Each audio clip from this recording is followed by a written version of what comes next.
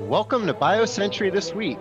I'm Jeff Cranmer, Executive Editor of BioCentury, and I'm joined by Lauren Martz, Senior Editor. Virginia Lee, Associate Editor. And Josh Berlin, Head of Business Development. On this week's pod, we remember John Martin, the legendary CEO who led Gilead Sciences for 2 decades. We also dig into BioCentury's analysis of this year's AACR meeting, which starts this Saturday. This week's Deal in Focus homes in on AbCellera's deal-making strategy and its latest partner. Plus, our colleague Josh joins us to highlight what's fresh this year at our annual BioEquity Europe conference. John Martin passed away unexpectedly last week at 69. I spoke with 5 of his friends, colleagues, and peers who recalled him as an A-plus chemist, a company builder, an innovator, and a generous, humble man whose quiet observational humor delighted many of his friends. He joined Gilead in 1990 when it was a fledgling antisense company. He quickly decided that the time wasn't right for antisense, and over the next 20 years, he turned Gilead into an antiviral company whose drugs turned HIV into a manageable condition and cured HCV. He was as committed to innovation in drug development as he was to innovation in pricing and access. Over the years, Gilead created pathfinding ways to ensure patients all over the world could get Gilead's life-saving drugs no matter where they lived or what their means were. I was very fortunate to speak to a few people who were very close to him, people such as Brooke Byers and Muz Mansouri, who don't do interviews basically, but they got on the phone with me, who they'd never even met before, and just said anything for John, anything to share our thoughts on his legacy. A week before Martin passed, Brooke Byers told me that he was with John over at the house of Pitch Johnson, the legendary VC, who was the first investor in Amgen, along with former CV Therapeutics CSO Lou Lang. And they were enjoying wine and cheese and swapping stories about the good old days. And Brooke said that it was amazing that John remembered every small detail of Amgen's history, and John was never at Amgen. They also reminisced about the roots of Gilead, which, as John told it to Brooke, Martin realized the company quickly needed to find a different product area.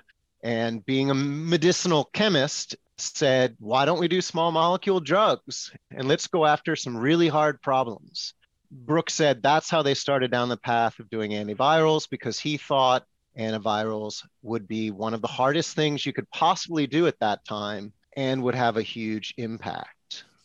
Jeff, what were some of the key acquisitions that Gilead did in Martin's early years as CEO that really built them into what they are today? Great question, Virginia. When Martin joined Gilead, he already had under his belt one really important deal that he led at Bristol Myers, which was to bring in the molecule that would become the first approved HIV drug in the US, which he licensed from Czech chemist Tony Holy and Eric de Klerk.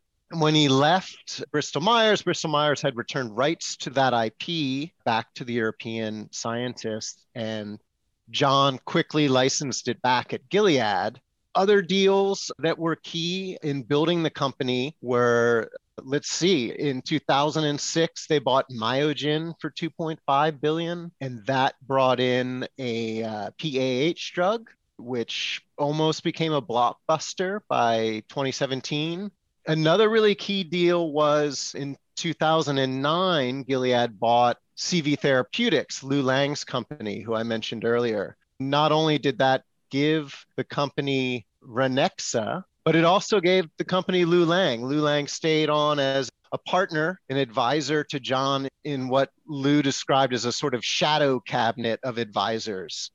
Beyond the CV Therapeutics deal, the two signature deals for Gilead under John Martin were the $11 billion Pharmacet deal and a few years later, the nearly $12 billion deal to bring in Kite.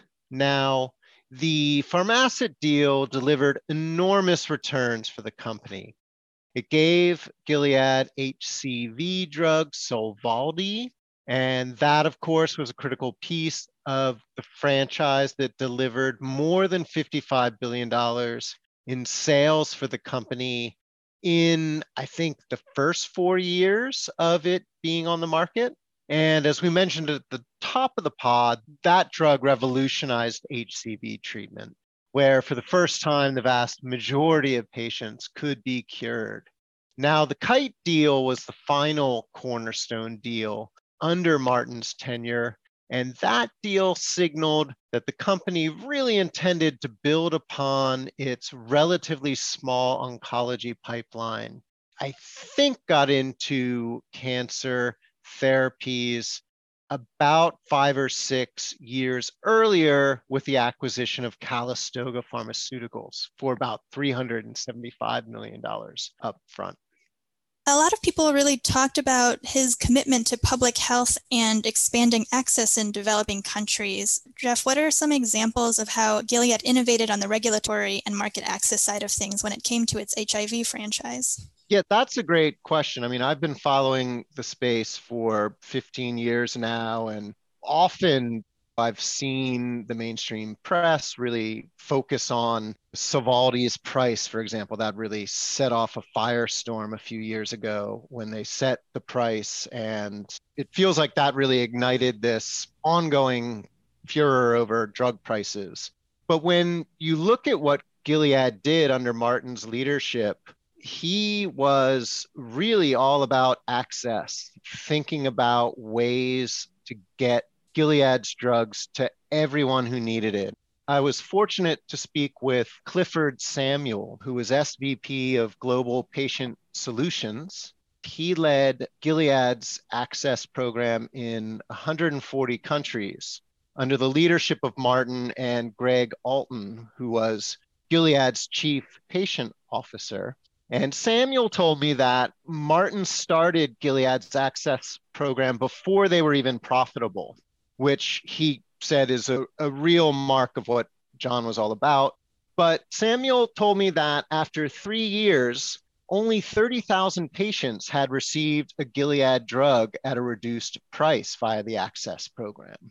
And that's when Samuel told me that Martin and Alton decided to give the recipe to the best of the best in drug manufacturing and then let them make a copy of it and make it available. And so what Martin did was he worked with Tommy Thompson, who was then HHS secretary, and also the president's emergency plan for AIDS relief to establish a new regulatory pathway that would facilitate near simultaneous FDA-like approval of generic copies of these medicines that would be manufactured in India. So essentially, as soon as the drug would get approved by FDA, it would set off a process by which Indian generics manufacturers were getting rights to the IP and were getting approval to make and sell cheaper versions of the drugs that were then sold on a tiered pricing scale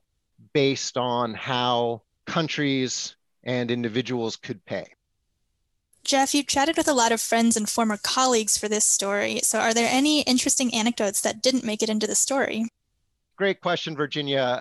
I could have written another 10,000 words for this story, given all the anecdotes about John Martin that his friends told me. And while I was getting ready to say thank you and goodbye to Clifford Samuel, all of a sudden he just lit up and he said, look, this is the kind of person John was. And he told this story about how Pfizer had a plant to make API in the Bahamas, and Pfizer mothballed it The guy that owned it reached out to Gilead and said, hey, I can revive this plant if I get a contract. And so he reached out to Gilead.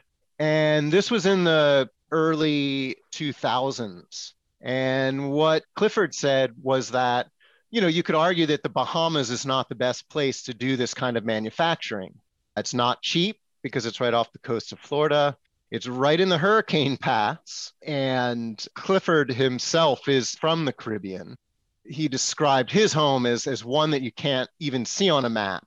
And he described how these hurricanes would come off Africa and then do a loop around the island he grew up, and then they'd go right up and hit the Bahamas and Jamaica.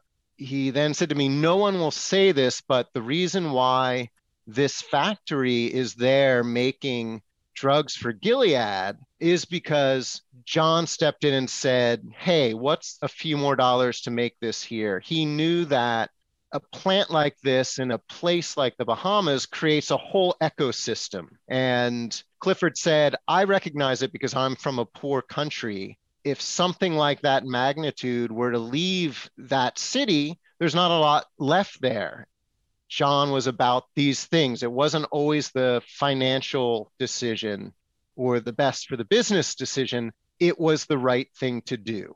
And he would say, how do we make this work? And he would take the risk.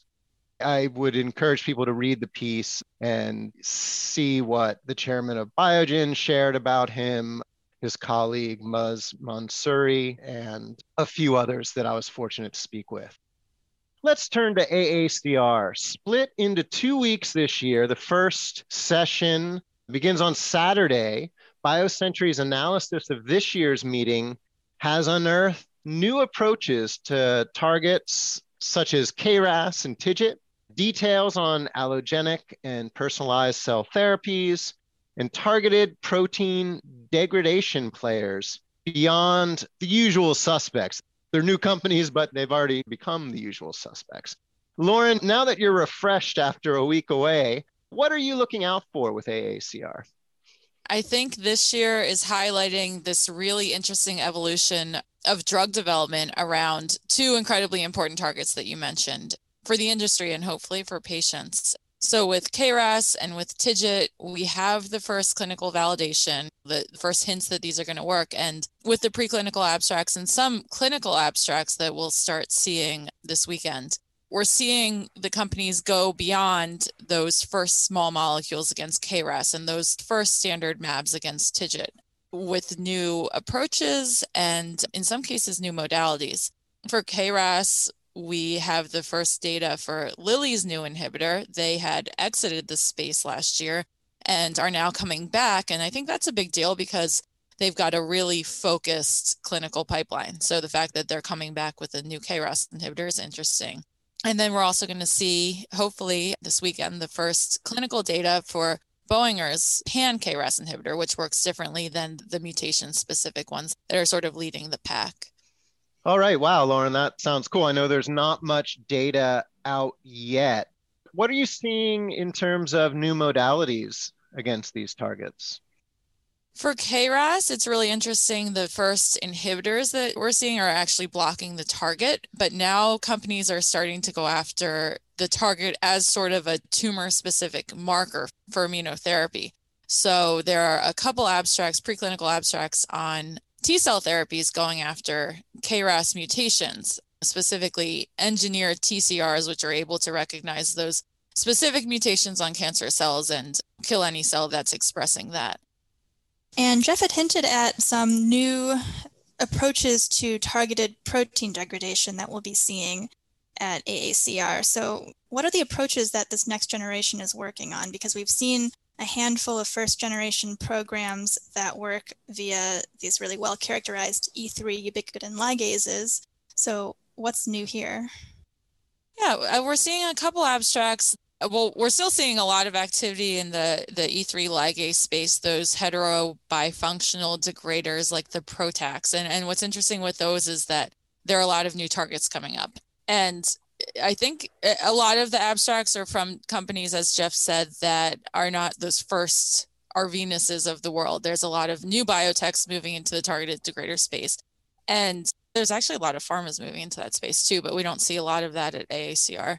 But then beyond that PROTAC format, we're starting to see other ways to degrade specific proteins, like different monovalent candidates, for example. So it'll be interesting to see how those different strategies stack up after we get beyond the preclinical data. All right. Well, speaking of conferences, we've got our own conference coming up next month. Our BioEquity Europe conference will be kicking off. It's an all digital event this year, scheduled for May 17th to 19th. And we have Josh here to tell us about some of the features and panels and companies that will be presenting. Yeah, thanks, Jeff, and thanks all for having me. We're really looking forward to a great event. As Jeff mentioned, it's May 17th to 19th. You can find out more information on our website, which is bioequityeurope.com. And this year's event, like all of our events, has a theme. So this year's theme is called Europe's Next Act. And the idea is that European innovators have helped to pave the way for the world's first COVID-19 vaccines. So what is coming next from Europe's biotech and academic leaders?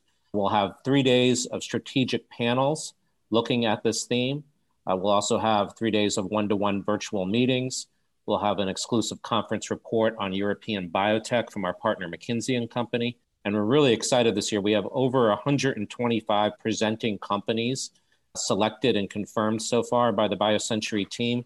That includes a great collection of European biotechs, plus our first ever Asia Roadshow track at BioEquity, which will feature more than 15 China and Korea biotechs looking for opportunities in Europe. And I think that is one of the takeaways for the event this year, given that it's virtual. It really will be a global event this year. We're on track for record attendance from the US and Asia, in addition to our regular crowd, which is a who's who of European biotech C-suite executives and investors. And as Jeff mentioned, it does start May 17 to 19, but actually the BioEquity Partnering One system has opened this week. So it is now live. That means you can register today, you can update your profile, and you can start scheduling your virtual one-to-one meetings immediately, both with the presenting company class of 2021 as well as other attendees. And this year we've also added complimentary access to BioCentury's BCIQ database. So that'll allow you to research and prepare for your one-to-one virtual meetings starting as soon as you register. We also, as Jeff alluded to, have a great agenda that our team has been working on. And so I would really urge you to check out our website, bioequityeurope.com. But I could, Jeff, if we have time, I could highlight a few sessions that I think we're really excited about. One is this year, for the first time, we'll be producing, the BioCentury editorial team will be producing what we call scene setter reports. So these are 2 exclusive reports from BioCentury that'll look at European financing and deal trends. You'll get copies of those 2 reports, and then our editor-in-chief, Simone Fishburne, will convene a panel of industry KOLs to discuss the data and findings of those reports and predict where Europe's next act will be. We also have McKinsey giving its keynote on its BioEquity conference report that'll look at European innovation hotspots, and we'll take a deep dive into evolving centers of excellence in Europe. I think there's also a couple of other sessions real quick I wanted to highlight. One is we're going to have a great session this year, which we're calling a point counterpoint session, where we'll have Bruce Booth of Atlas Ventures and Antoine Papernik of Sofanova Partners together in a virtual session discussing the differences between funding biotech innovation in Boston versus Europe. I think that'll be a really interesting discussion. And then our colleague, BioCentury senior editor, Karen Tkach-Tuzman, has a roundtable that we're doing for the first time this year with young European entrepreneurs, 45 or under, who are looking to become the next generation of biotech pathfinders. This will be a great session, and Karen selected the panel from nominations that were sent in by European biotech leaders. The last one I would mention, Jeff, is, as you well know, is we are going to take the BioCentury This Week podcast on the road, or on the virtual road, where Jeff will have a daily podcast from BioEquity each day with some special guests talking about the key topics that were discussed that day at BioEquity and how they see the industry evolving in Europe. I think that'll be really neat to have you doing that, Jeff, for the first time with this podcast feature at BioEquity. Yeah, and once you figure out how you're going to bribe me to get out of bed in the middle of the night to host the podcast, let me know. I'm very fond of rye as well. We can work on something. We might have to add something to the P&L, but I'm sure we can come up with something. But your point about the time zones, I think, is important in terms of the one-to-one virtual meetings. Those will be open 24/7 for those 3 days. And then also, if you register for the event, you can listen to every session recorded for 30 days after the event. So if you don't have time to listen to it that day, you can still listen to it at your convenience. So it's just me that has to wake up. Hopefully at a good time zone for you, Jeff. Okay. So you have no excuse not to listen to the session. Sounds good. Well, if you want to send me to Hawaii to broadcast from there because the time zone's better, I'm sure you can slip it into the P&L. Yeah, we might want to wait till BioEquity 2022 for that one. Okay. After Belgium annexes Hawaii, that's right. Okay. In all seriousness, we have announced where BioEquity 2022 will be, which will be in Milan, Italy in May 2022. So we hope very much to be back in person post-COVID in Italy next year. Here's to that. All right, let's quickly turn to our deal in focus. Last week, Gilead entered its second deal so far with AbCellera, the Vancouver-based company has come to prominence during the pandemic thanks to its partnership with Eli Lilly. That partnership has yielded a monoclonal antibody to treat COVID-19. Under its deal with Gilead, AbCellera will create antibodies against up to 8 targets chosen by Gilead. And BioCentury spoke with Carl Hansen, AbCellera's CEO. He told us that while terms of the deal are not disclosed, it is one of the company's largest deals to date. Now, AbCellera's business model centers on discovery of antibodies for other biopharmas. It doesn't have a pipeline of its own, but according to its latest annual report, the biotech now has over 100 discovery projects with 27 partners. Jeff, they've really been on a platform buying spree of their own as well in the last year. In July, they acquired a bispecifics platform, and then in November, they got a transgenic mouse platform via its takeout of Trianni. And it sounds like they are continuing to build out their platform capabilities. That's really something to look out for in the coming year. They had nearly $600 million in cash at year end, so they have plenty of firepower to continue that deal making. That's a great point because I think the Trianni technology is one of the things that is involved in this deal with Gilead. All right, well, that's all we have time for. Ahead this week on BioCentury.com, our colleague Stephen Hansen will bring you our 2Q financial markets preview. And we will have the next installment of our Korea Spotlight series, as well as hopefully finally the story I've been wanting to write on Cormorant. I got a little sidetracked last week, but we have some good stories to tell, and I believe we'll be hearing more from Ms. Martz on AACR, unless this one morning of returning to work has her fleeing for another week off. All of BioCentury's podcasts are available on Spotify, Stitcher, Apple, and Google. Kendall Square Orchestra provides the music for our podcasts. The group connects science and technology professionals and other members of the greater Boston community to collaborate, innovate, and inspire through music while supporting causes related to healthcare and education.